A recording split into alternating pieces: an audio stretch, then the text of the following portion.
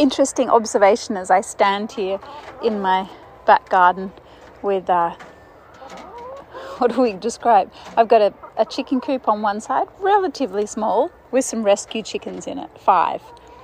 And for the past 3 days since I've got them, I've kept them in this smaller cage, giving them new food and water each day, picking grass and other greens, making sure there's a diversity in there, changing their hay. It's all good. And they've just stayed in there.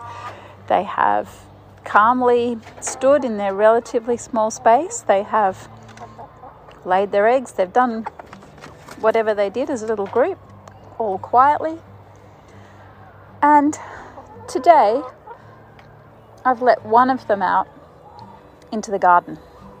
Now, it's been raining in Sydney. The garden is about 30 centimetres high or a foot high it's not just grass, it's a bit of everything.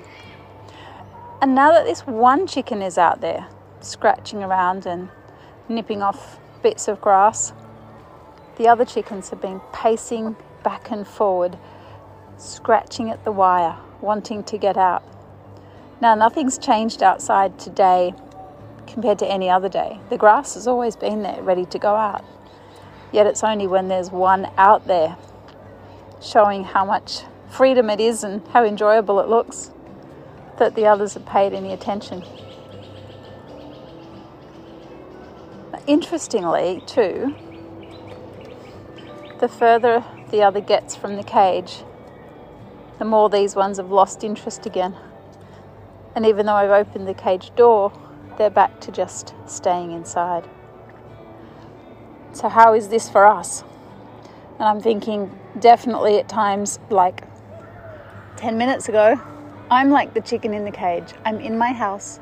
I'm looking out the house.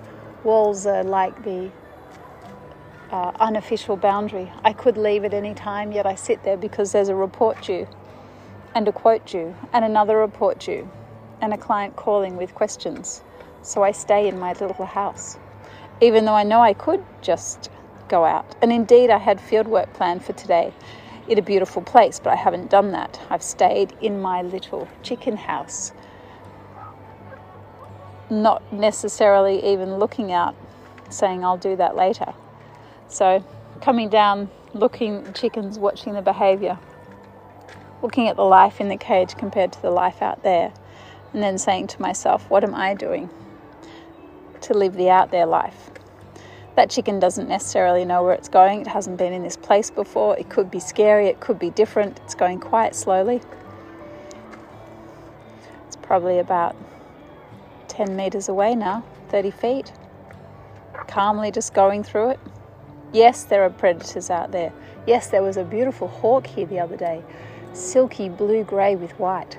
Now, out there, it's definitely the hawk could get you. In the cage, it can't. But what life would we rather lead? Thank you, chickens, for showing me. And soon all these chickens will be free roaming in the day and then just back in the cage at night. But right now, while they're getting used to their space, they've got another inside day before that happens for all of them. And I'm assuming this one that I've let out will come back to its cage towards dusk and get ready to get let back in. So in the words of Grandmother Parisha, we are whatever we imagine we can be. And any boundary is only one that we put on ourselves. Did you hear that, chickens? And for many times we can not even notice that we're following the rest of the chicken pack, when indeed we have wings to soar like an eagle. So fly like an eagle. Have that ability to see the big picture and the fine detail, rather than just being stuck in the fine detail, which is like me on my computer. Get up, have a look, be part of the vision. And if you'd like to know when's best to do that, working with the Earth's energies, for example, the 4 directions, we also have 4 windows, we'll call them, 4 times in the day when the energy changes all the time, but 4 general times that are recognized. And I learnt this from Parisha, and I then looked back and also found it very strongly in the Celtic history of acknowledging the four magnetic times of the day.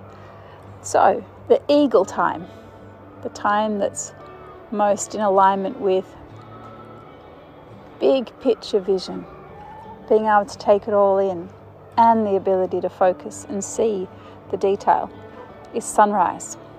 Sunrise when the eagle, or Awi Healy, is on the horizon, that morning light.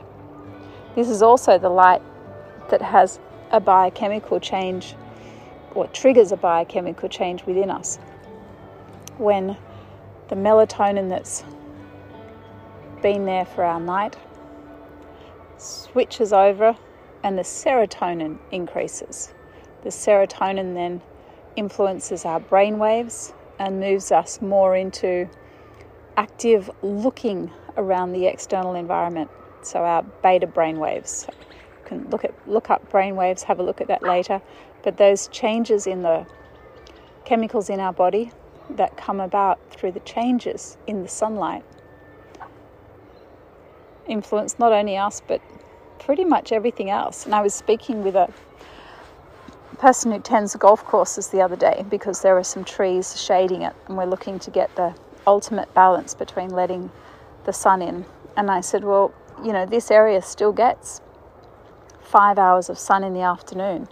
And he said it's just not the same. Grass grows really well in morning sun and it grows okay in afternoon sun. So there you have it.